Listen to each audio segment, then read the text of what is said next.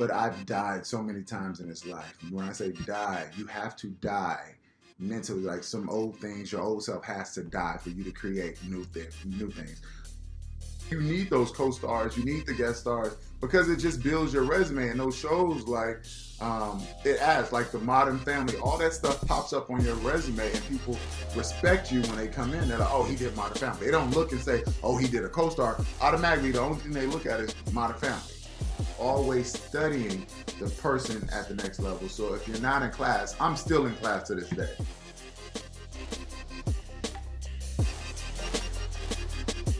Welcome to Becoming an Actor. I'm your host, Darius Marcellin, and today I have Daytime Emmy-winning actor Terrence Terrell on the show here today.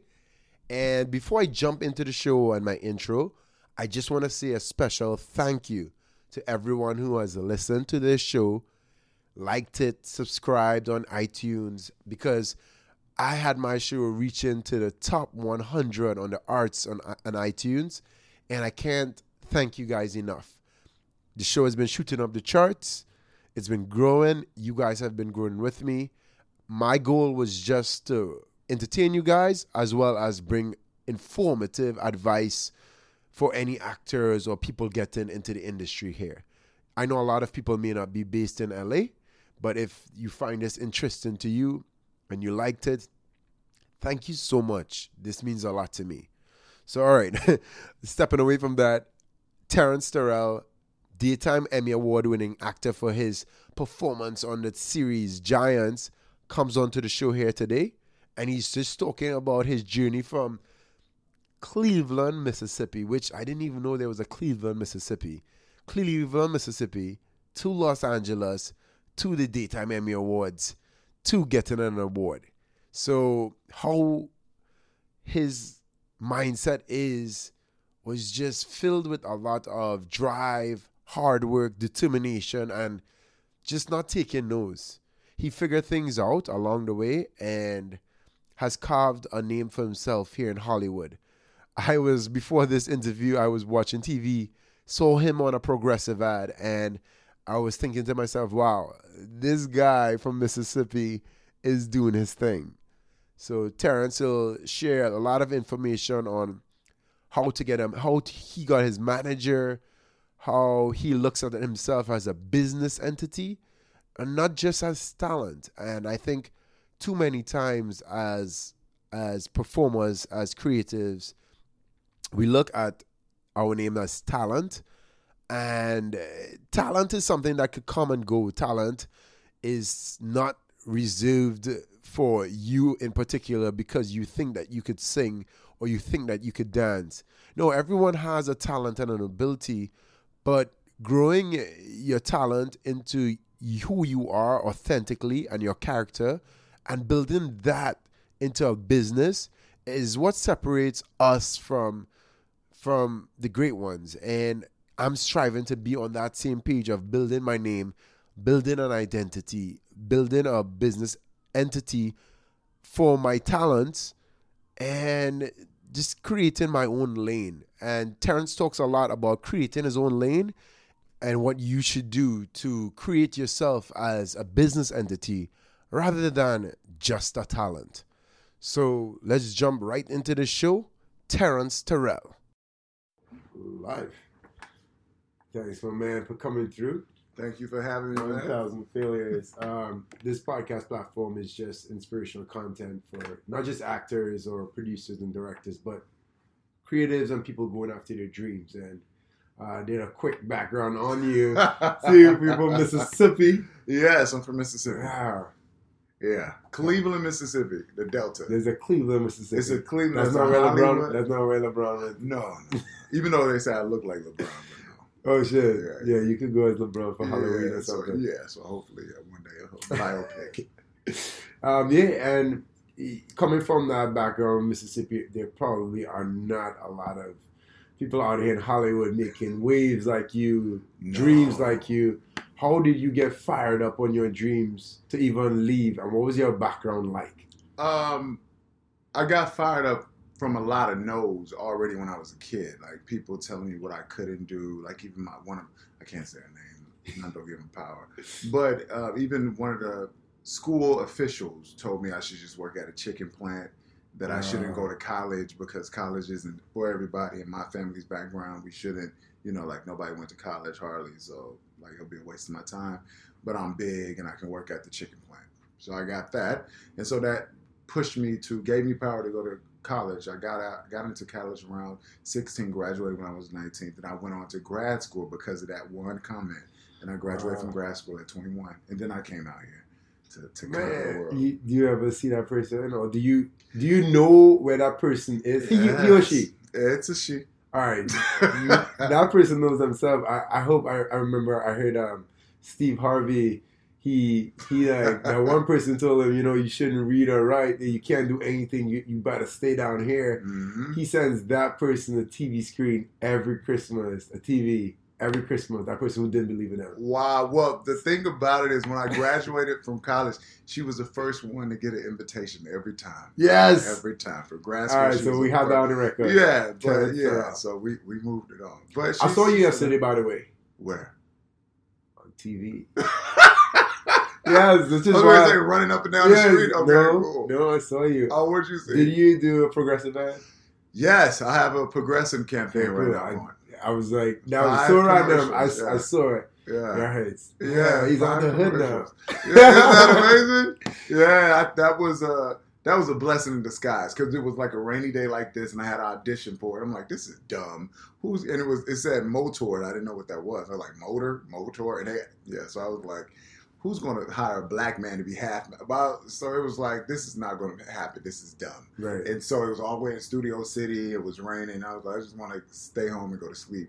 Went to it and ended up booking it. And I thought it was just one commercial. And I kept praying weeks before. I was like, I just need one national commercial. And turned out it was 5. It was a whole campaign. So I'm a character for them. Yeah. Yes. Yeah. What you remember that day, though? It's just so crazy how you remember that day. Remember that Studio City. Yeah. And I remember the smells, everything. It was, wow. Yeah. That's very relatable. And there are a lot of actors that obviously listen to this podcast, but just in LA. And for me, on that grind of just like, yesterday I had 3 auditions, and it's just that grind. But even just hearing you say that now, it's like that little one next time. That little one. That I don't want to do. That you don't want to do is always the one that you don't want to do, where you're like, I hate this building. This is stupid. It's raining. I hate the traffic. And sure enough, it's like, even when you're tired, my mom always says, when you're tired, that means you got one little step to go before you hit the finish line. So I'm glad I went. Nice. I want to note that down. Yeah. So you moved to LA when? After grad school. I graduated from grad school in 2007. Right. So I came out here, didn't know what casting was, didn't know how to get an audition. I ended up meeting Anissa Williams. She's one of the amazing casting directors out here. And she introduced me to LA casting. Wow. And it was so funny because I was around other actors, but they weren't even trying to help me with that.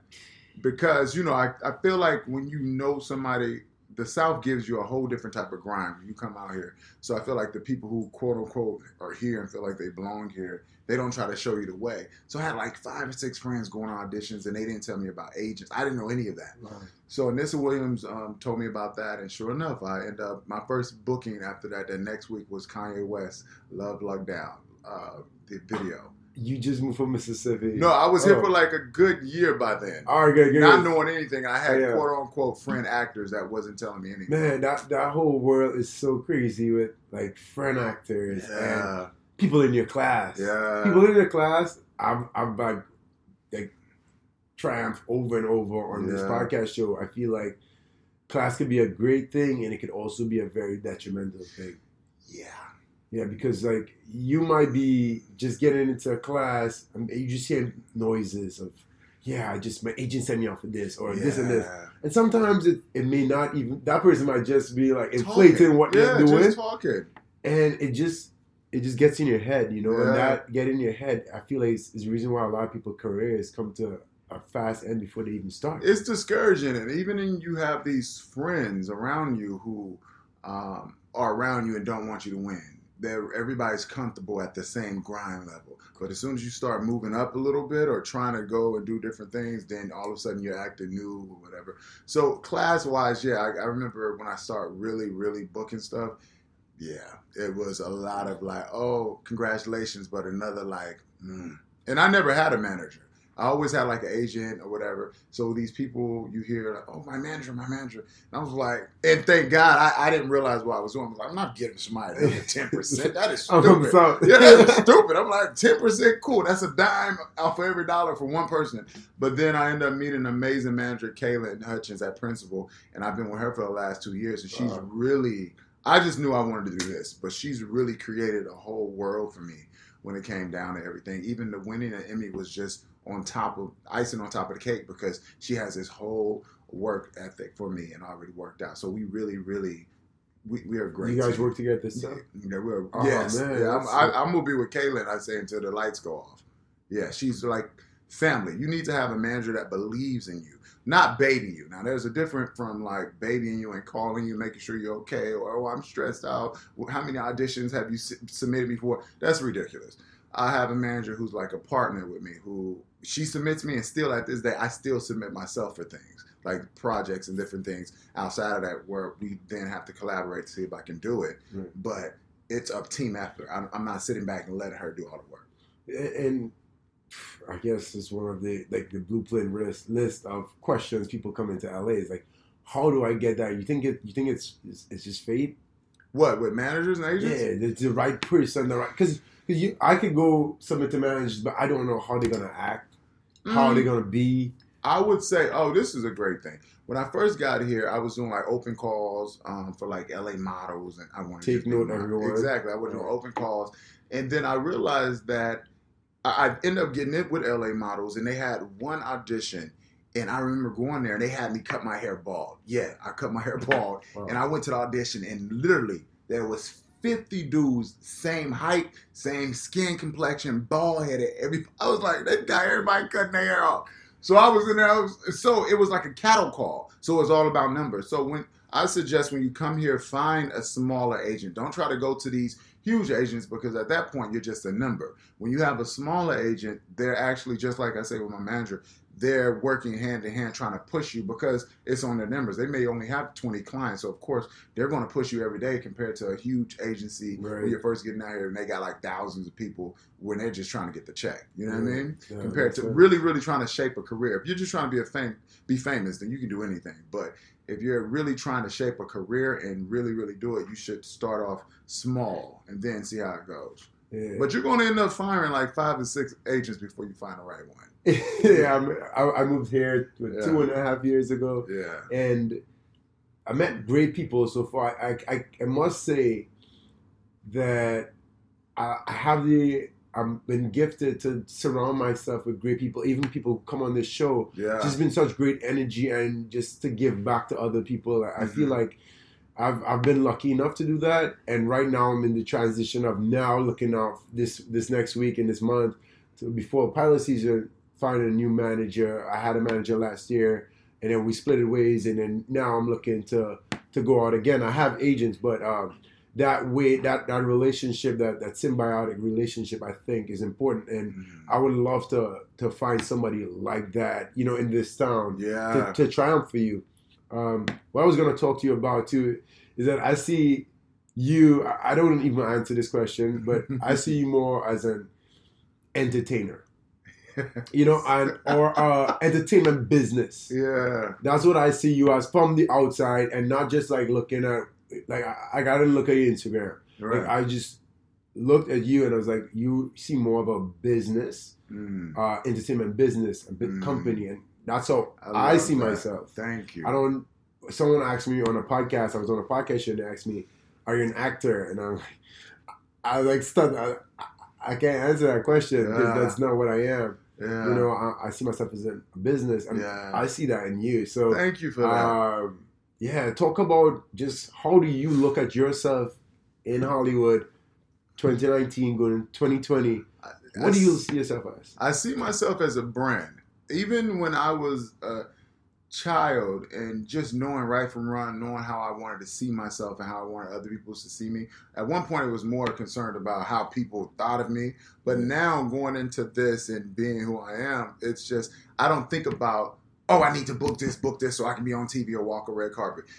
You'll probably never see me out in a club at an event unless I have to be there, because I love being at home to myself, because it's not about just living to create. I create to live, meaning like with the books, that wasn't something I want to be an author. I hate writing in school, horrible grades in writing. But the books end up coming out of depression. I ended up writing, and it became 3 books, so it became like a hobby. But yes, I end up making it into a business because I do have degrees. But I'm like, oh, I can make this work. And then you look up at like the Jay-Z's, the Beyoncé's, all the huge people like Oprah, Ellen. They're not just one thing. And I don't feel like when you first come out here, they're like, oh, if you're an actor and a singer, nobody's going to take you serious. But if you put out quality stuff, people will really, really take you serious. And so my thing at this point, I've always thought about it. It's never been quantity, has always been quality, and making sure I make the right move. So with the books, that's why most books that you see, kids' books, they're paperback. And I remember when I was a child, I wanted hardback books, colorful books. So I put money into it to make sure it's a nice project and product, because when you see me, it's a reflection of me. So I always see myself like a brand / company. So I love that you said it's a business, because all of it ties into one. Yeah, I mean, I want to just jump onto your book, Blackie, and I saw the book and everything online. It's on Amazon. I took it off Amazon, and that's another thing about being a business person. I took it off Amazon because exactly, this is business, and thank God that you mentioned this, because at the end of the day, people come out here and they just want to be famous, and that's how you get screwed over, because you're not reading your contracts. My agent and my manager, my goal was always to overwork anybody around me. So my agents and managers, they make sure I read everything. I read every single thing, contract down to the T, before I sign anything. And with Amazon, they were taking like 50, 60% of my proceeds. And I'm like, well, I'm paying for the money. I'm paying this 100% out of my pocket. So why would I give you 60 cents out of $1? I always go to $1 to have it on your platform, when I can just make sure I have an amazing website, and I go out here and I go to pop-up shops and sell the book, or so it's always, all of the books and merchandise, everything is on iCrownMe.com. That's my own amazing. website. So literally, before I came here, I was doing shipment, so I was shipping off merchandise and books before I even came here and sat down today. That's one of my dreams, man, to have a book to inspire people. Yeah, man. Can you tell me quickly what this series is about? So Blackie is a book about me. It's right after I started booking things, I was still a little insecure. And I realized there was a lot of depression from when I was a kid. So Blackie means be loving, adoring, caring, and kind of yourself. So it's about a little dark boy learns what melanin is. And then the she's came after my mom passed. And I found her diary and realized she still had a lot of different things she was working through. So I split her personality into 3 girls. So she's means superheroes every day for girl power, because women multitask on a different level every day. And then the Crown Kids, I wanted to make sure that I included all different colors of the rainbow of humans. Yeah. So you have the Mexican girl, you have the Asian boy, you have the Jewish white boy, you have the Nigerian girl, you have all these amazing colors and just unity. So the whole brand is called I Crown Me, because you can crown yourself. You don't have to wait for anybody to tell you. Terrence, that is inspiring. Yeah, thank you. And all of it just came from my head. So yeah. I need to write a book. I need to literally sitting there and I typed Blackie. I wrote Blackie in 45 minutes. Like literally sitting there, and I was like, black. Then just start writing my story as a child. Yeah. And I thought it was going to be a short film, because everybody wanted to do short films. And I was like, oh no, this is a book. And so, sure enough, the She's took like an hour. The Crown Kids took like 2 weeks. That's on my. I have a dream board, and that's on my dream board to write. You just have to write. Right. Just once I say whatever you write. Exactly. But the great thing about it is, you like texting, or you like your phone. So I always have my notes up. Right. And if anything comes to your head, even if you walk across the street, just put it in. And then when you have time to sit down, that's when I start piecing everything together and creating. So you never have to like sit in one spot and make yourself right. I feel like we could just sit there and just talk for hours. Yeah. because in our lives, like in my life right now, I'm on different stages. Some people, because I tell people I don't like reading, but when I visual, like, so I will watch a million YouTube documentaries. I figure everything out my way visually. Then when I'm watching films, I watch wardrobe. I listen to the soundtrack. I look at things differently. Right. And growing up as a kid, we have a lot of insecurities, because if you're not the great one at math and English, you're a bad student. Yeah. No. And so I'm in Diana Castle right now. She said, the one thing she said to me, because I was a little dyslexic growing up. I couldn't read as fast as everybody else. And, when a teacher call on you, you're like, oh, my God. So she said, you don't have to be a smart person to be an actor. All you have to do is have empathy and understand that everybody's human. And I was like, oh, my God. So, Brian, you don't have to be the smartest person in the room, but if you know you're not the smartest, you have to work a little harder. You have to stay above the fray. And so if I had homework, I always started on my homework at lunchtime, even if it was for Friday and it was Monday. I always started a little bit before. But even on the next level, too, I think as creatives, there isn't, you take this test as a creative, you get into Harvard University. It's always like this math and English. And we were formed in society to think that math, English, like politics or like geometry is going to figure out life. But there's some of the best people just dropped out of that and got into their own world and dominated to that level of genius. So when was the last time you did like an algebra problem to go to a grocery store? Never, right? I can't remember. Yeah, so it's like, don't get me wrong, school has helped me to be able to understand contracts and different things like that and come up with a business plan and research. I think college is really set to let you know how to do research, because even with scripts now, you really have to research like different, letters and situations. You know what's done for me? It's taught me work ethic. Yes. So I would be honest, like the content, like I did major in accounting, blah, blah, blah. Don't really use too much of that. But the work ethic when I stayed up late at night to finish a project. Yeah. That I stay up late here editing my stuff and I'm like late at night. So I feel like we all pull out of it. You pull out what you can. Yeah. But it taught me a lot of like work ethic and then research and then deadlines. Yeah. It teaches you deadlines. So yeah, at least, I always say at least go to college. And same time, it teaches you who you are. You're like a young adult with all these other crazy young adults and trying to, find your path. So and I'm on the wave of, even if you feel like you aren't academically inclined, like creatively inclined is like just as good. Yeah, isn't that amazing? Like they have schools now where kids can literally just go and be artists all day. I'm like, oh my God. Yeah, what's wrong with that? I'm like, that's amazing. Could you imagine doing that as a child? Man, I would have been. You could have been the next Picasso. And then so I have this one debate where I say, a lot of times people think the quarterbacks and the jocks are the dumbest ones in the school. But then I look at it because I played sports and I'm like, if I'm a quarterback, I have to memorize plays. A guy's coming to tackle me. I have to make a split decision that has a lot of weight on somebody's game in a few seconds. I have to think on my feet. I think that processing is so smart. And they get labeled as this because of school math, this, that. Yeah. So I feel like also that is another world that I would love people to be more comfortable. And that's the story I also want to tell people too, is that this math, English, yes, it's great, but the athlete thinks so smart. Like, I don't think you could take the smartest guy at math, put him in a quarterback outfit, guy running at it, my God, make a decision, remember a play. Like, that's genius. Going on, yeah. So you're right. That's I look at it that way as well too. But we're in the creative space of it. So I would love to know, like, you came to LA. Your first year struggling to figure stuff out. That's normal. Is that normal? The first 3 months, the first 6 months is the hardest. First 3, you're like, okay, cool, I got this. Then 6 months, you're like, shit, I should go back home. And then the 7th, 8th, you're almost about to get evicted. You don't know what. Then the first year, you probably do get evicted. And then you figure it out. You come back and you end up doing a good fight. And if you're really, really focused, you always find your way.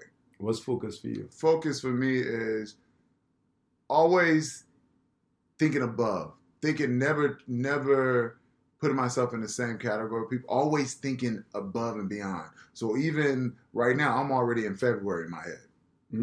Like thinking of yourself as a brand and thinking like in school, you have 4 quarters in like any business. When you work for anybody, there's 4 quarters in a year. So giving yourself 4 quarters of your life. So first quarter maybe be January through February, January through March, and then so on and so forth. And each quarter, you need to be moving and making your stock rise up in life, even if that's like the first quarter, you're really trying to meditate, get your body together, and different things like that. Second quarter, you're going out, taking new headshots. Third quarter, you're on auditions, taking new classes. So you got to think like that because Walmart, Target, any stores, they always have, there's a structure and a blueprint, and you always can go to documentaries and stuff and see a blueprint. Like watch the documentary about Jay-Z, how he made it up. You're not doing anything out of the ordinary. There's always a blueprint out there. You just have to tweak it to make sure it's comfortable for you. Yeah, that's sick. Looking at yourself as a brand, how important is it to have a strategy and a goal? Oh my God, very important. And in LA, every day you have to have. There's no such thing as sitting down and resting, and that's even in life. Like you're here to live, so you shouldn't just. Vacations are very hard for me because I'm always thinking. I'll take like 2 or 3 days, but other than that, I can't do like 7 weeks away. I just don't understand that. Like, where are you going away from? But strategizing like every day. If you're not, I was a person who never liked roommates, so I always had a 9 to 5 because in that. My lunchtime, I would schedule my auditions around my 1 hour lunch so that I can work things in. And then if I had to take a day off when I booked something, I took a sick day. So then I never lost like the way a comfortable living in a sense. I never had to struggle too much because I always had that mindset. And then every day coming up with a plan, like one, I do something, at least 5 things for Terrence Terrell, the actor brand, and 5 things for the book. If that's checking the website or checking Instagram, promoting it, then 5 things for the home and just trying to get myself together because 5 is my favorite number. So I just hit a mark every day. It's insane. Even if it's... I have the same... I literally just spoke about it before. I said, put your name in the middle and do 5 things every day. Even if you don't hit 3, let's say you do 3 because you got one audition that's like 7 pages. So that's good. You know what I mean? But if you don't have a website up or you're not submitting yourself to at least 5 projects on your own, and then we get here and we're waiting for an agent and manager. If you're not on set, you should do background stuff. As soon as possible, get into Central Casting, go over there, sign up, because you need to actually be in the gym. I call it the gym, the set. So you can see what's going on compared to getting out here, they throw you on the set, you're like, what the hell is that? You know what I mean? So you should be doing stand-in work or background work. Or you should be in class. Because, you know, I was like, I don't need a class. I'm an actor. I'm a superstar when I first got out here. But you really need to learn the business because it is show business. So, yeah, every day have a strategy, at least 5 different things. I love that 5. I love that 5. That's the same thing I did with myself. Got here, put my name in the middle. What do I need to become successful? Mm-hmm. And each spoke, if it's networking, if it's branding myself, then networking. Like the networking thing gets on my. There's different ways to network. You're saying you're going out to a club, a party at 12 o'clock, you want to no shade, but you want to go to Diddy's party at 12 o'clock because you want to network. You want to get. That's not where network goes on. Hollywood is literally one street. There's a whole world out here in LA. So networking is going on background and networking with the actual people who are in the business or going to different acting classes and, you know, going and auditing classes. A million seminars. Exactly. Or going to the library and just reading the script and seeing, like, there's all types of things that you can do that actually is pushing. But you should be networking if there's alcohol involved. That's not networking. That's called partying. You know what I mean? I love that. I don't think James actually said that on here. He said, James and I, we met on set, and he was like, I could take you seriously there. See, like that's how we grew our network. But he's like, that's like when you see somebody out and they're like, oh, I'm an actor, it's like, why aren't you somewhere reading? And if you're an actor, you should be reading or you should be studying, or even if you aren't doing that, go to the movie and like you said, there's different. You're not looking at just the movie. You're looking at wardrobe. You're looking at, you know what I mean? So it's like doing different things. Networking ain't in the club. Yeah, that ain't networking. That's gonna be on me. Networking in the club. Right? Don't call that networking. That is a big one. Networking in the club. But I had to learn that because I was networking at one point, walking red carpets and smiling, trying to look cool, and my phone got turned off the same night. It was 100, and I barely could pay my phone bill. Right. So it's like there's business to take care of. So you don't have time to party. Right. And by the time you get to party to that level, it's going to be a point where you don't even want to be there. You're getting paid to be there. I'm glad you're saying this now because there are people right now who are going to think, I need to go to this red carpet. I need to go to this event. And I'll be honest, never really met. The times I've built my network in LA have been on set or have been through people, through friends of friends, referrals. Because people see you, respect hard work. Right. Even if I don't know you, but I see you working and you see, so if I see you, I'm like, man, keep doing your thing. Or if there's something that comes up that's needed in a hard worker, you'll automatically pop up. Even if I don't personally know you, I'm like, yo, do you know such and such? Do you have that number? Or who did that video? Who's a producer? Right. Hard work speaks for itself. Right. And you see that with this most success. I see that with you already. So I already see that hustle and that grind. Yeah. You have a New York kind of grind. Yeah, people always say, yeah, back in Mississippi, Everybody check out Mississippi. Yeah, people always say that. I'm like, no, I'm from Mississippi. Yeah, you got that New York grind. So I want to talk, I was talking a little bit before about adding value, and you're talking about, breaking your year up into 4 parts and looking at yourself as a business, strategizing. How important for you is increasing that brand, Terrell, increasing that Terrell brand to that next level, and what is it to increase that brand? It's very important. Diddy, and I always watch documentaries, so I always refer to somebody. So Diddy, I remember watching Making a Band. You remember that? He had them run to get the cheesecake, and he told them after they got the job, he said, if you're here a year later, I'm going to fire you. You always need to, if you're in the same position a year later, you need to either quit or you need to grow every year. Wow. So I used that in my strategy as well. So even with the co-stars, I knew I needed to start off with co-stars. And this is why I love my manager, Kaylin, because she was like, after 5 co-stars, she said, okay, no more co-stars, only guest stars. After a certain amount of guest stars, she said, no more guest stars, only series regulars or recurring. And sure enough, that's what it went into. So you have to raise the bar for yourself, because if not, it's really easy to get comfortable. Bro, you are speaking amazing language right now. It's no lie. It's so dope. I would tell you, don't want to call names, but some people, some representation told me, we don't want you going out for those co-stars. And I'm like, yo, like I understood it adds the importance. To your resume. Yeah, but it then teaches you, like, I'm not better than anybody else in their stage of life. Yeah. I think people have this notion, and there are people in different schools telling people, don't do co-stars, don't do background. And if I had to tell people, do background, do co-stars. You have to, because if you can't get one line out as a co-star and know what one line and how to make a beat and turn that one line into what they need, how the hell you don't do a whole movie? Or like, it's going to be really hard for you.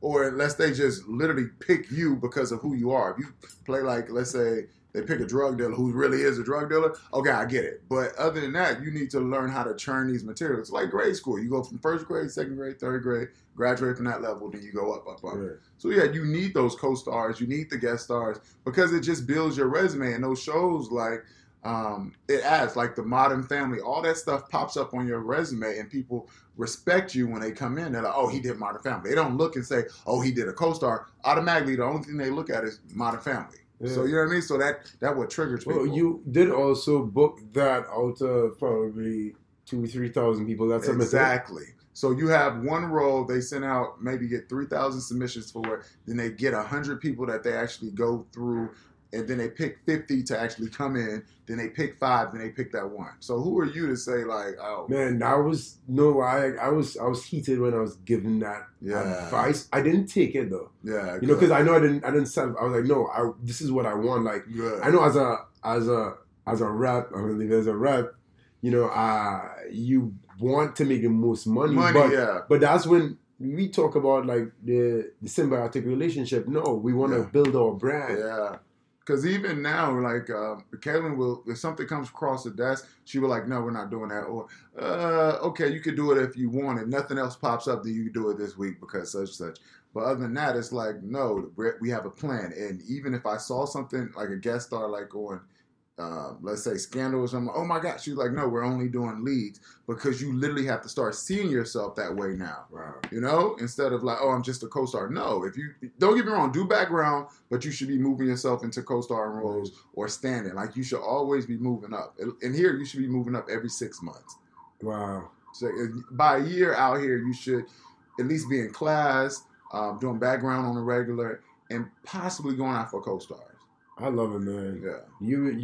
You see, like, the same thing you said, that your friends around and they didn't give you advice. Like, oh, yeah. You're a friend right now. Give it everybody that I meet. If they like Terrence, I'm like, have you signed up for LA Casting? Or people will move out here like, T, can you meet me? Can you get me with your agent? I'm like, no, you're going to waste that time. My people are dragons. They come out, for the kill. And I'm like, no, have you signed up for Central Casting? And, oh, no, I haven't did yet. Why? Well, my other people said, I shouldn't do that. Well, what, are they on set? Oh, no, their Instagram, they got this many followers. Oh, cool. So you want to be an Instagram model? No, I want to be an actor. Okay, then why haven't you signed up for Central Casting? Oh, because I got to wake up at 5 o'clock. Well, if you book a job, you won't have to wake up sometimes at 3:30 to even get out there. So it's a mindset. And you always have to, like, you shouldn't look down on, just do the work. Do the work. You know what I mean? Yeah. No, that comes real, man. Because for me to hear you say that kind of like solidifies like how I think. Because when you do a background, apart from just knowing what the set is like, it's something different than you never go into a football game, never just seen football games on TV, and then you go to a stadium, and then you're like, wow, this is how it feels. Right. So just even being in the stands, you know how it feels. And you feel like you belong there. Right. You're going to take you think of a football player who's never been to a live game, never seen a game in real life, and put him to play the NFL. Those lights, when they come on, it's a whole different story. Right. And that camera, even though it's just a little bit, it's a whole different power when you're looking directly into a camera. It freaks the hell out of you. Wow. So you need to be around it like you're in a petting zoo. You need to feel all the animals and get used to everything. Just get like how it feels and smells. Yeah. I was gonna ask you next about the Emmys. The little thing. That little big Mississippi traffic. Yeah. Mississippi and now Emmy. Yeah. And that I'll give you that too, because that I submitted for myself. James will tell you. It was on LA Casting. I read the breakdown, and this was something, it was that day where I had 5 things to do for Terrence Terrell, 5 things to do for Brand, and that was LA Casting. Let me go through the first page at least and submitting, because it comes to your email. So I'm like, oh, the Quasi, that looks like a cool name. Then I read the description. I'm like, oh, this is different. And then I remember Giants, because I admired the first season. And I said, oh, this is going to be cool. So then brand-wise, I'm like, okay, that's a different audience. I just they started moving. So I auditioned for it. And yes, I had to audition. And I did the self-tape for it. And I did it. It wasn't like, oh, let me just do whatever I want. It's just Giants. It's just, no. To me, that was like, okay, I'm auditioning for Steven Spielberg every time I go out. No matter what. Or whoever you think, I'm auditioning for that. So James would tell you, I went out. It was a car scene. I actually went in my car and did it's on YouTube. I did a whole little audition in the car scene, did whatever. And then he called me back for the callback. And I went to Vegas that day. I went to Vegas that morning. I got to Vegas at 1. I got the call back at like 3 o'clock. Same day. I saw it was like 5 pages. I literally packed up, got in our car at 10, like 10, 8, somewhere around there, because I didn't want to be in traffic. Drove back, got back to LA at 1 o'clock in the morning to make sure I was in my I call it my incubator, my home, to make sure I can give the work exactly what it needed. Wow. Went there, booked it, and it wasn't paying at all. Don't get me wrong, it was SAG deferred. So it wasn't like, oh, book this, you don't live on it for the rest of your life. It was like, no, I wanted to do it because I was like, oh, this is something I wanted to do, especially after my mom passed. Sure enough, did it for free. We hustled on that set and worked around the scheduling. And next thing you know, the Emmy come up. And I won an Emmy. Wow. And I was like, what the hell? From that little decision, a Vegas trip turned into getting right back on the road. Ended up, the Emmys are like 25 pounds heavy, made out of real gold and nickel. I'm like, what? And it sits in the living room. Like a little boy from Cleveland, Mississippi. Never even thought, I'm acting, yes. But to be recognized for your dream, it's a whole different world. the world has to feel like it's an a whole endless different possibility for you right endless. It makes it's Endless. a fire. Like It's even a fire. me sitting across from you right now, I feel like the world is an endless possibility. So There's nothing you can't imagine do. like it's in my ears. It's like that's insane. There's nothing you can't do. It's like nothing. But the great thing about even the Emmy week, I was on set filming Bigger in Atlanta. I got done with that at 4 a.m. That Monday, I was in Progressive, flew me out, came in. Like I was on 9 planes that week. That morning, I got off set at 4 a.m. Got here at got here at 12 p.m. in the afternoon. Did another self-tape audition. Got in the car, got the red carpet, won the Emmy, came back home, went to sleep, went to the little thing, got back on the plane at 8 o'clock, got there at 6 a.m., got on set at 8 a.m., and went right back to work the next week. Wow. So it's like, but it gives you a fire, and you know that you could do anything you put your mind to. You know what I mean? And then, like I said, to be recognized for it's amazing. But at the same time, Miss Tina, who's Beyonce's mom, and Beyonce, I'm blessed to be around them.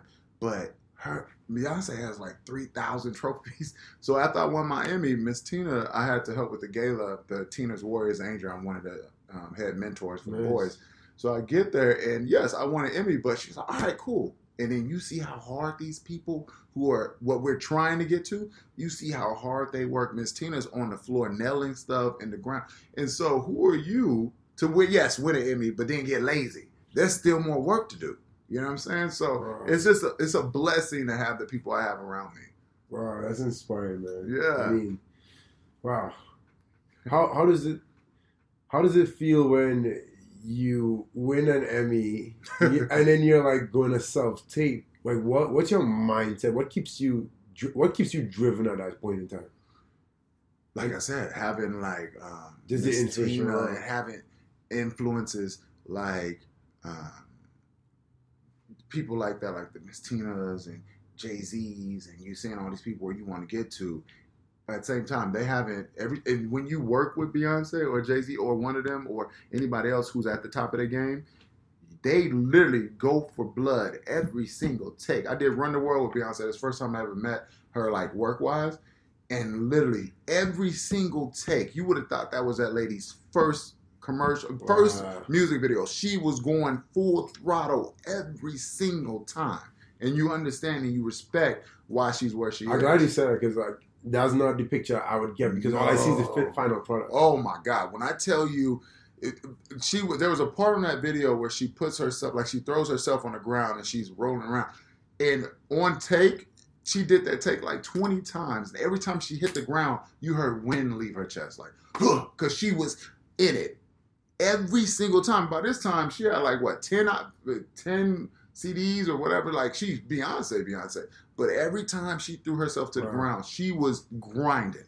And she's still that way. And then you meet her mom and you see how hard she works. And she goes out to Compton and over here off of Figueroa, the neighborhood that most people don't even like going to. And she's, adopting these kids to go to different places. And we're going to Ghana at the end of this year. Oh, wow. She, she fights for these kids to have a better life. And she doesn't have to do that. But you see how hard these people are working that you respect. So who are you to win, yes, an Emmy, and then just stop? Yeah. There's much more work to do. Like the Viola Davis, she didn't stop. She's still working. Denzel Washington, yes, thank you for the award, but let's get back to work. How could we get our message across to so much to more people? I mean, I would think coming to LA. Yeah.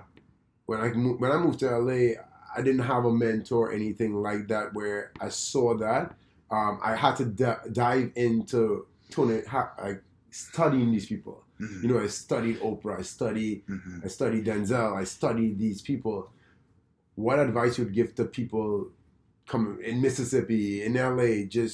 They don't have that mentorship, or they could see that. What advice you would give them to hone in on that?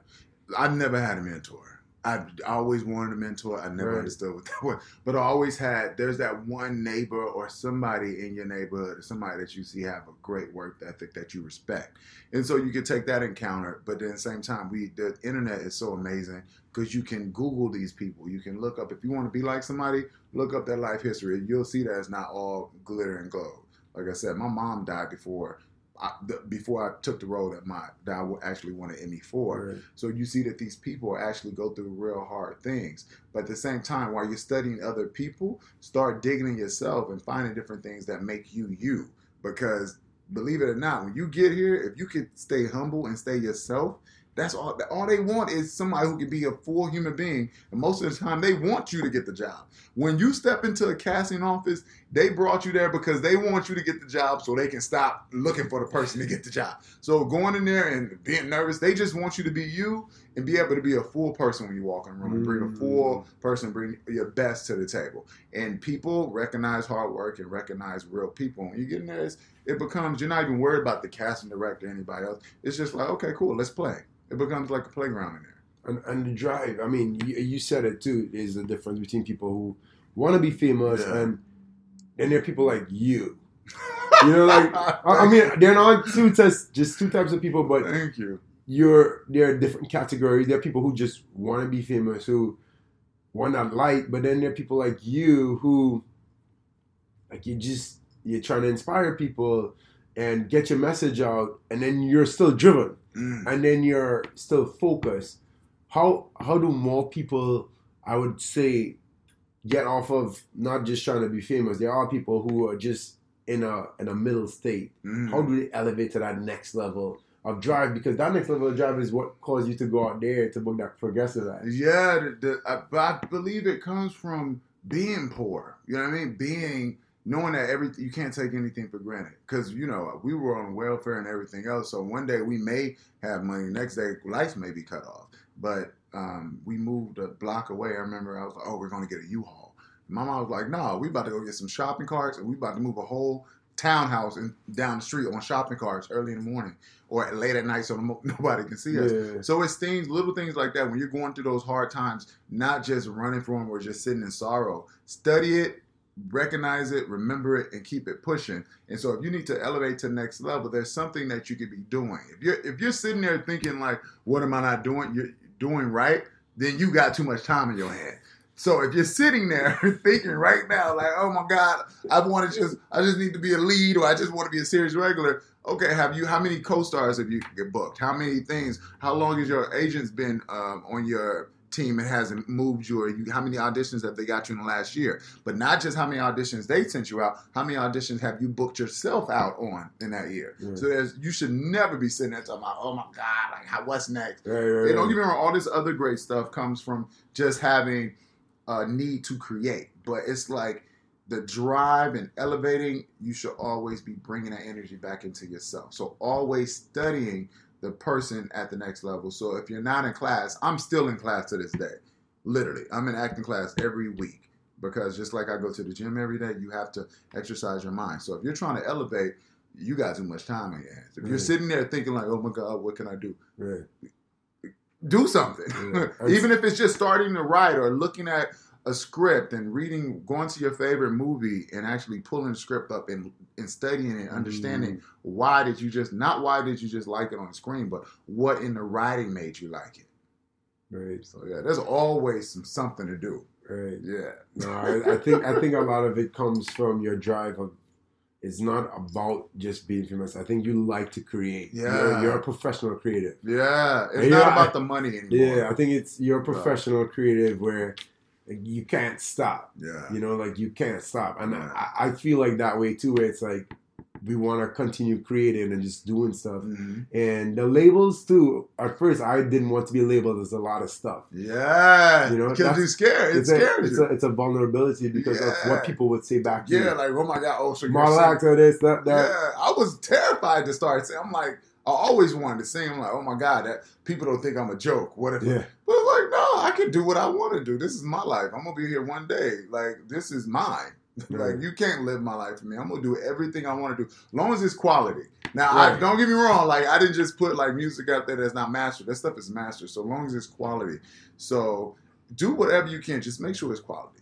Right. Well, this is 1,000 Failures, and it's about create the life and the journey of creatives. And you're a guy from Mississippi, Cleveland, Mississippi. Yes. You've definitely had struggles, failures, hiccups, bumps. I've died several times in this life. How has that shaped who you are? And if you could name one instance that has changed your life, or a struggle, a bump that changed your life, what is it? I say, you know, X-Men, they have the Phoenix. Jean Yeah. Grey, when she dies, she comes back. She's the most powerful Right. mutant in the world. So I say, James Cameron talks about this. I learned a lot about this in Diana Castle without knowing. I was already teaching it myself. But I've died so many times in this life. When I say die, you have to die mentally. Like some old things, your old self has to die for you to create new things. One thing that happened was when my mom passed. Like my dad died the week of my college graduation, and I found him in the bed. My mom, I found her in her bed, and she passed. After that, it showed me my mom, my grandma, my dad, and my grandfather was dead. So everybody who has anything with me being here is gone. So who am I? So that gave me more drive to not just live for myself, but I'm literally, when they say you're your ancestors' dream, I'm doing everything I want to do at this time in my life. Now, I don't answer to anybody. I wake up when I want to, even though it's still like 7 o'clock in the morning, to go to the gym and start my day. But it's like after my mom passed, it gave me a fire. Like, this is the woman, my queen, that passed. And I have now responsibilities to help lead little kids who may feel like they're not worthy to even be in the same classroom with other kids. So I have that. I say it's what do you call it? Not passion, but I have the gift to be able to give back. Right. So after my mom passed, that was a really, really huge event in my life that made me just come back. And I always say, take heads off. I came back with a whole different fire. And by that time, the book was out. The first book was out, and I was booking. But it was like and then reading her diary and realizing that she went through a lot. And we see these parents and we judge people, but to think about what she went through and still trying to raise us the best she can, like, I don't have time to slack and come out here and play around. Like, I'm doing this for everybody who has anything to do with me being here, even if it's my great-grandfather, my great-great-granddaddy who picked the cotton. Like, we're out here to live for, not just for ourselves, but for everybody else who's watching. It's not even, after a while, the journey's not about you anymore. It's about that little boy looking up at you from Mississippi or somewhere that you're from, and knowing that there's a way that he can get out too. So yeah. Yeah. I love it, man. Yeah. Thank you so much for it. That was absolutely inspiring, man. Thank you. That was awesome. And thank you, Terrence Terrell, for coming onto the show today, spreading your knowledge and just being open and vulnerable with us and sharing your story. It's a big deal coming from small town Mississippi to Los Angeles and going after your dreams. I respect it. I'm sure everyone else out there respects it. So thank you very much. We could buy your books on iCrownedMe.com. And hey, if anyone's listening to this episode, it reached you, it touched you, please just leave me a little rating. 5 stars preferably. It helps me with my ratings in the podcast world, and it just means a lot to me. So thank you, everyone. Thank you, Terrence Terrell, Emmy award-winning Terrence Terrell, for coming on the show today. And until the next one, out.